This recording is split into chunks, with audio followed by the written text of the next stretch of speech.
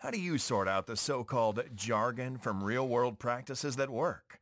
Do the members of your organization find some business or technology advice utterly confusing?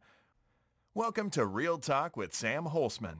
In this program, we set the record straight, and in terms that business people and technology people can understand. Now, here is your host, Sam Holzman.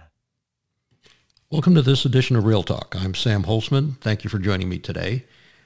And a little story about today's broadcast. Over a decade ago, we were asked by a couple of universities in the United States to teach our enterprise architecture course. And we believe this was a great idea from a university standpoint to get the students involved in enterprise architecture and business architecture, as we call it, from the source. And if I can be this bold or this braggadocio, whatever you want to call it, unhumbling, we're one of the premier organizations in this area, and we're humbled and proud that people ask us to do these things. And so we readily volunteered to do this. Yes, there was exchange of funds going on, to be direct and honest. And we were teaching this course in an online basis for a couple of universities. And of course, one of the popular things out there on the internet is Wikipedia. One of its nicknames, forgive me, is Wickedpedia. I won't comment on that other than saying interesting phrase. And, of course, during this course, we had exams for the attendees, the students in this particular area. And there's a lot of stuff on the internet and Wikipedia on enterprise architecture. Of course, none of it is vetted. None of it is essentially the definitive source because it's really based on popularity. And if you know anything about Google, or Bing or those types of things. And some of my broadcasts, you know that we call them really popularity contest engines rather than pure search engines.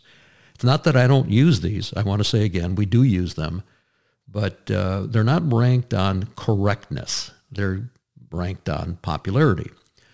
And so we saw early on in our teaching that a lot of the students were using Wikipedia for some of their answers on some of the quizzes that were there. And so after I think it was the third exam, we put a notice out to all of our students that we're looking for original thinking. In other words, it's a workshop. We don't have multiple guess exams, as we like to call it. They need to go out and actually do enterprise architecture on the case studies rather than regurgitating what they saw on Wikipedia. And so we told the students that we are going to, on the next quiz, purposely put a question on there. We're going to grab the answer that we know is incorrect from an enterprise architecture standpoint in there. And if you, the student, uses that answer, unfortunately, we're going to fail you. We're giving you warning. Do not use these sources. What we're asking you to do is to do thinking and analysis rather than regurgitation of things that may or may not be correct. We actually warned them in an email. We sent them notes on this. On the quiz itself, we said, please do not use these sources. We are telling you again that there's at least one question on here that is incorrect. If you use that as the answer, we will fail you in this course. Of course, you know what happened. What happened? Somebody used that source. And then, of course, the student came back, and I'll use the phrase in tears, and said, but, no, there's no but. We told you ahead of time. And they failed the course. One student one time actually went up the chain in the university to the deans complaining about this. Luckily, we were backed. Now, why am I telling you this story? I'm telling you this story because the same thing is happening right now in the use of artificial intelligence. And what's happening there is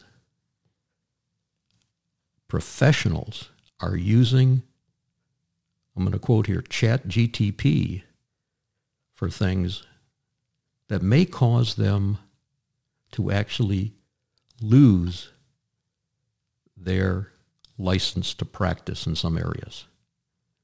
So until next time, I want you to think about this as being a real critical issue. What are you using in your profession to actually work with clients or with other folks or provide information? Until next time, thanks for listening. Thank you for tuning in to Real Talk. Be sure to join your host, Sam Holzman, again for another edition of our program. We'll have more real topics of discussion then.